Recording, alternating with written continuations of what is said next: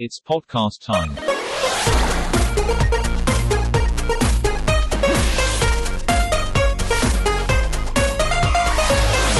Pixelfield Podcast Episode 8. Okay, welcome to the next episode of Pixelfield Podcast. My name is Marek Hasha. I work as a behavioral designer and also sometimes an account manager for Pixelfield. I'm based in Amsterdam, and today I have the pleasure of welcoming Sergey, who is based in Kiev. So Sergey, could you maybe briefly introduce yourself and your company, so Epom Ad Server? Sure, Mark. It's a pleasure to be here. Thanks for inviting me. Thanks for having me. My name is Sergey Shalkov. I'm the sales executive here at Epom Ad Server. I've been with the company from the very beginning. I believe it's about 10 years now. And I'm essentially managing and overseeing all the sales of our technology solution, which is the ad server and DSP as well. The company has been on the market for quite some time now. It's a technology company at its core. We've got a lot of developers, a lot of tech specialists that keep on developing the solution. We're based in Kiev, Ukraine. And that's pretty much what we do. Great. Okay, so I'm very curious to talk with you about the different perks of today's ad servers and what the future will hold in that field. But first, let me start with a rather personal question. Do you yourself use an ad blocker? I do, yes. That would be probably funny to hear, but a lot of people from the industry that I know of use ad blocker to a certain extent, because you have to disable it when you're looking through what you do. Yeah, of course. Yeah. So at work you probably disable it, but then in your personal time you use it. Okay, so what are the reasons for using it then, for you personally? It's real simple. I mean, the ads right now have become regular ads are too intrusive nowadays, right? Mm-hmm. And they are not engaging enough, and they're not interactive enough, right? So usually what you see is just some type of generic ads or ads that are done with retargeting that are now obsolete. After you've been to an e-commerce site, you bought something, and you should never see this thing again because you've already bought it, but it's still the ad still follows you across all the websites that you visit, and it's nagging essentially. It's not something that you want to see when you visit a website. I mean, sometimes the ads are okay if they're done really in a targeted manner, if they're interesting to watch, if they're interesting to interact with, but most of the time they're just generic, and that's not really fun. Yeah. So I completely understand, and from my personal experience, I can remember many times when I even bought the product already, but the conversion tracking didn't seem to work, and then it was just constantly following me for weeks and weeks on. Do you think that teaming up with ad servers like one that provides your company is a solution for that from the advertiser's perspective? To a certain extent, I mean, our solution prides itself in that we're very rich media capable, meaning that we can design pretty much any rich media template and make it as customizable as needs be. But the thing here is that, if you don't have a powerful solution to not even create those ads, but rather to run them smartly, then you're not getting an upper hand and you're losing compared to the competitors that have the solution in place, which allows them to target users more specifically and to reach audience with higher engaging ads. Okay. So looking at the ad blocking phenomenon from a broader perspective, based on your data or your knowledge of the field, do you think that the phenomenon is still growing, and will it grow in the future, or do you think that it will loosen up a bit and people will eventually start to be open more for advertisers again? I think this all resides on the advertiser's ability to make those ads more interesting and more engaging. Because as of now, I see that It's pretty much the same across the board, with I think about 30% of ads being blocked by the ad blocker or something like that.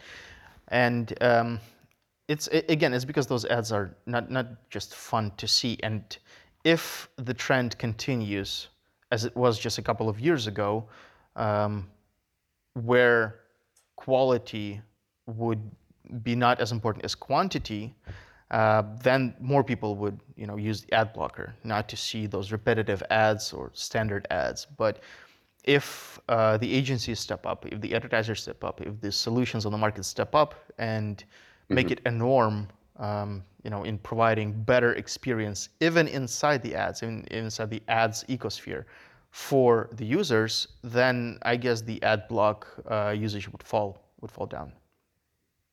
Okay.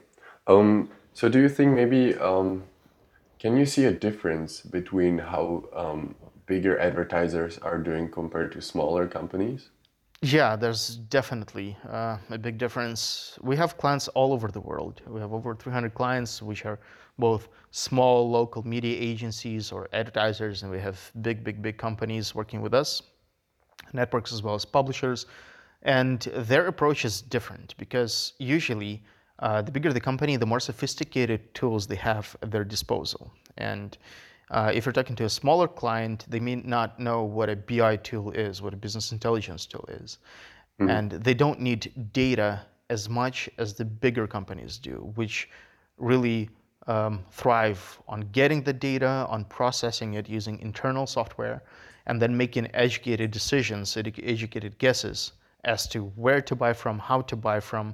And that's probably the biggest difference. The, how do you say it? What the smaller companies are looking for is vastly different from what the bigger companies are looking for. All right, but you basically provide services for all kinds of companies, not yeah, you're not focusing on the big ones. Absolutely, Yeah. We have clients that have been with us for 8-9 years that started off as a startup, which had, I don't know, like 3 people in their office, and were dealing with very small amounts of impressions. And we provided support for them, we helped them grow, and right now they're serving billions of impressions on a monthly basis and are really big. And so we really don't care about the profile of the client that comes to us. We just provide them with the best support possible and with the best service that we can. Yeah, because from my environment, I know a couple of entrepreneurs at smaller companies that maybe are just of the opinion that something like automated optimization of ads is only intended for rather a large scope of ad buying and not for smaller campaigns. But so how your platform also provides automated optimization, right? So could you maybe delve a bit into the process and why the client should trust the process more than manual optimization? Yeah, sure thing. So as I mentioned, we have 2 different products, the ad server and the DSP, and both of them have different sets of optimization because the DSP is built towards advertisers and media agencies more, and they need a specific type of optimization. And the the ad server is built more for ad networks, and they have their own way of optimizing things. But overall, I think it's really not right to say that optimization, the automated optimization, is better than human processes. It's just that they have to go hand in hand, because the machine finds the machine learning algorithms and that kind of optimization finds missing links and makes the decision based on what it has, but it's best to be applied to a person's knowledge and to their background and to their experience to go hand in hand. But usually what happens is, Right. Since the overall trend is data and programmatic, it means that we are right now dealing with vast amounts of data, incredible amounts of data. But what I see moving forward is that those data amounts are going to be increased significantly over the next few years. And a human cannot deal with that amount of data. They need to use some sort of machine learning optimization or any technical solution that would help them find missing pieces and go exactly after them. And that's what a human cannot do and a machine can do. So yeah. Yeah, so it's a rather informatory tool, and you should combine it with maybe hiring your own people who have the experience anyway, right? Exactly. Yeah. So from my experience, the best outcomes would be achieved when you have an optimization tool on the platform that you're buying with. You have your own BI, because you as an advertiser, if we're talking about the advertiser in this case, you have the data that nobody else does. So you take the data that the media buying platform provides you, you combine it with the data that you know about your users, and then you build some math models which allow a person to make the decision, where to go next. And so I was also curious to hear more about hypertargeting, which is also offered by your platform. Is that correct? Yeah, that's correct. Yeah. So how would you define hypertargeting, and if you compare it to the process that we just talked about for automated optimization, do you also think that hypertargeting needs to be supervised by skilled workers, or is it more of an automated process? I think that the harbor targeting could be left to the platform to work with. So it obviously needs a person to set everything up correctly, but other than that, it's a really cool feature. We support geo-targeting and geofencing, but geofencing is only available in the DSP because the protocol makes it mandatory to pass the latitude and longitude. But yeah, also from what we've seen, from what our clients do, is this hyperlocal targeting can work if you're a big enough company to attract small businesses, no matter how absurd that sounds. Because if you're a big company, then you can attract those businesses easier. They come to you, they know that you're a brand and can work with you easier. Plus, you have the supply available. So geofencing in that scenario really allows local businesses to pursue the audience that they're most interested in. Like, if you're a cafe, you can target users that are nearby to give them ads with some discounts or something interesting for them. But yeah, of course for B2B customers and for bigger businesses, it's not really necessary if you're a company that deals with manufacturing. It would make a lot of sense to you. But for local clients, this is really something of interest. And so, are there any downsides to hyper-targeting that you might think of, or maybe some, potential traps that they might fall into when dealing with this strategy? There are a few. So for geofencing, the downside is that you may target users that are not really interested in you. So just having geofencing wouldn't do. You need to also use data about the users, their interests. They do some behavioral targeting, because if you're a vegetarian restaurant and you're targeting a user that loves meat, then it wouldn't make any sense. You would just spend money. And given that targeting the users in a small area is very expensive, because you would need to bid much higher for that type of information, and for those users that are right here, right now, so they would cost more. You may just waste your money on the users that are not interested in your product at all. So geofencing should always come with added parameters like, retargeting or custom parameter targeting, or things like that. Yeah, you have to know more about the user. Yeah, so if the entry data is of poor quality, then the hyper-targeting just won't work. Exactly. Yeah.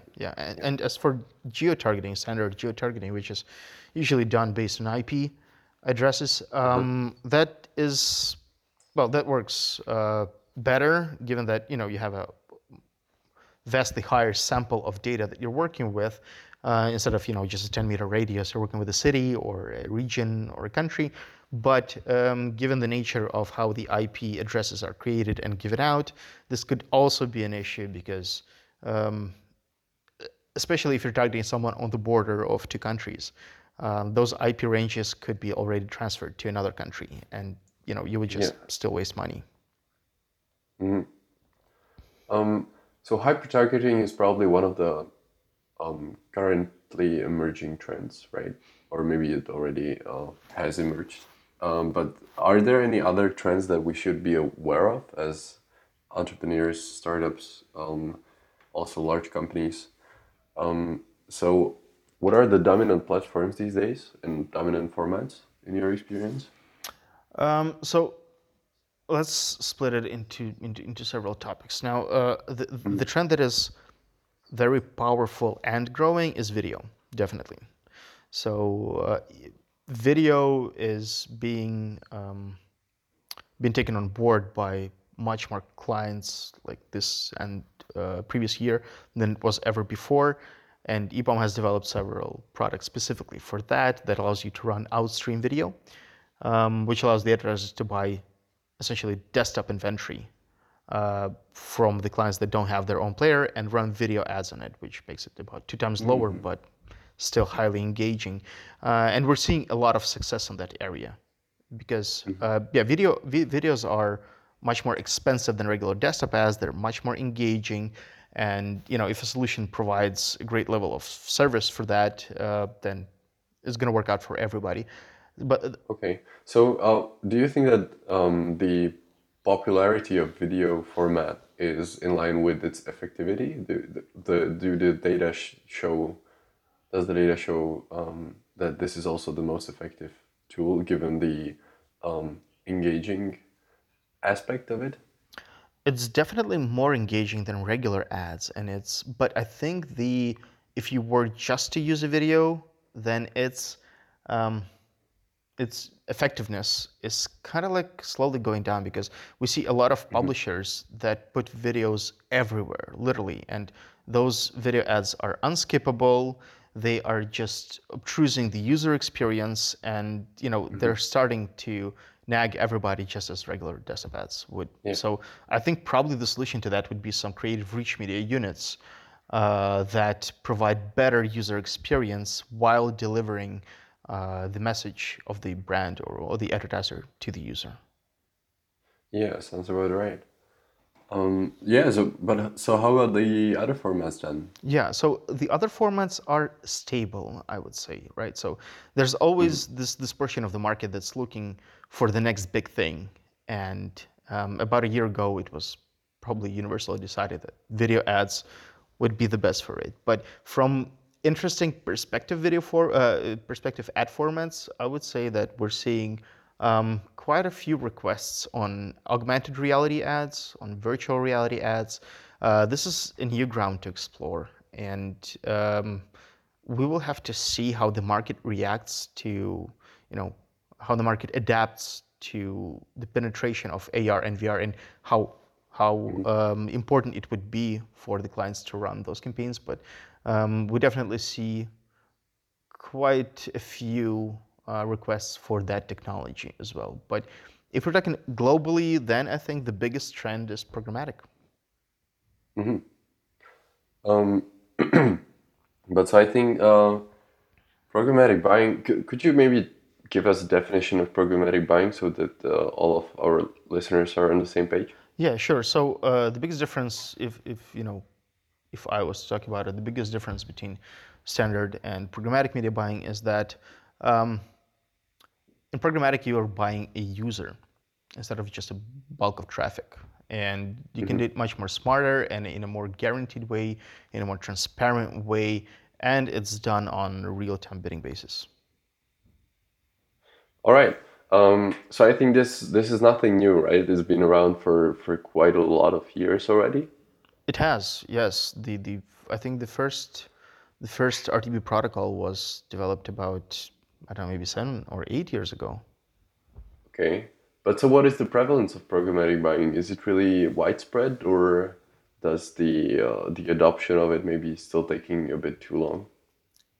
This is also an interesting question because the market is not, one big thing that exists, right? It's separated into these smaller pools of customers. And what we see is, as it started, and now it's growing bigger, larger companies, more premium companies, big brands are fully head-on programmatic. It's just what they're used to, because programmatic for them provides more capabilities than a non-programmatic platform like an ad server would. But there are still millions of clients that would utilize the ad server and not the DSP or the programmatic platform. Okay. But so, I don't know, would you say that programmatic buying has reached its full potential already, or has it maybe under-delivered a bit? I think it's on the rise, definitely, because the trends would be that all those smaller businesses that only have had experience with the ad server, they would be moving towards programmatic. Programmatic is the future. It provides you with much more much more pros than cons, and we will see this trend growing. But it is pretty complex as a solution to dive into. Whereas the ad server is pretty straightforward. You take the tags, you give it to the publishers, you set up the advertisers, you connect them, and then you manage everything. Whereas programmatic, you need to have connections. Us selling a white label DSP platform requires our clients to have their own connections to the SSPs, have their own traffic, and that may prove, kind of complex for the people, for the customers that have never had experience with programmatic. So, but the adoption rate is definitely growing, and we see a lot of requests and a lot of interest in this technology, which means that everybody would like to transfer to it, but they just don't have the right tools or the right knowledge as of now to do that. Is your company, by the way, helping in that sense? Do you also have some educational activities maybe, or are you trying to educate your clients on how to make the most out of programmatic buying? Yeah, we do. We have a fantastic help desk set up.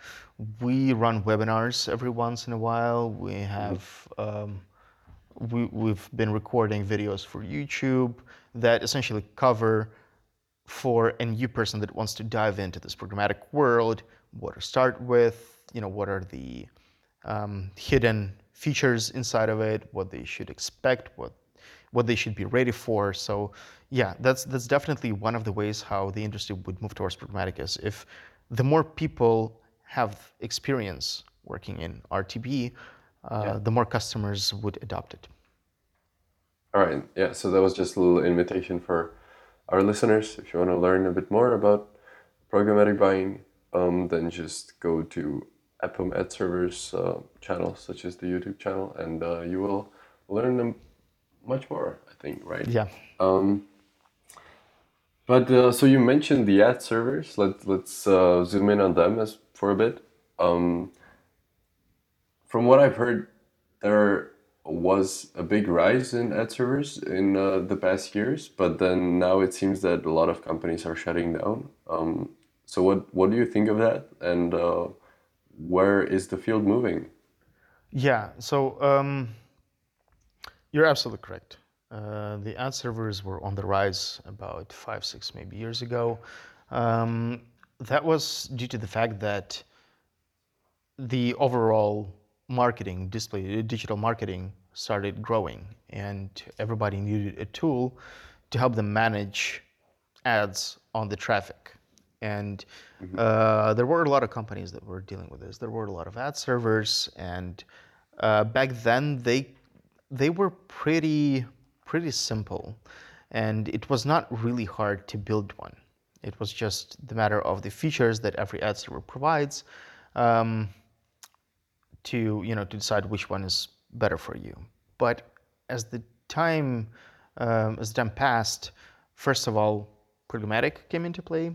Second, the ad servers started to become more and more complex, because as the industry was evolving, the ad servers had to as well. And some of the platforms, picked their own way of working with clients. Somebody decided to focus strictly on publishers. Somebody decided to make a leap into only RTB and close their ad serving activity.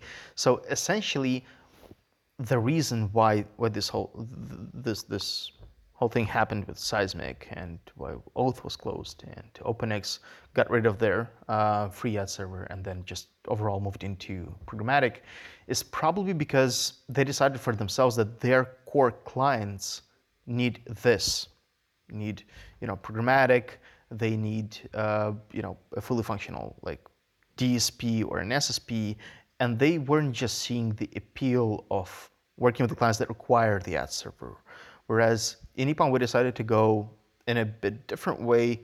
We developed our own white label DSP to offer it as a standalone solution, but we also kept developing the ad server because we had so much knowledge. I mean, the person that wrote our ad server is still with the company and he is still developing it. And just the amount of knowledge that our guys have is incredible, and we wouldn't just want to waste it on something else. So, moreover, we constantly see a stream of clients coming to us and asking for an ad server because their goals are different to what programmatic does. They just need an ad server to manage their ads on the traffic of the partners that they work with, and they need rich media units, they need self-serve accounts for their clients, they need full API, and they need an affordable solution, and which is also very powerful and customizable. So I think we're currently in a niche on the market that is hard to get into if you don't have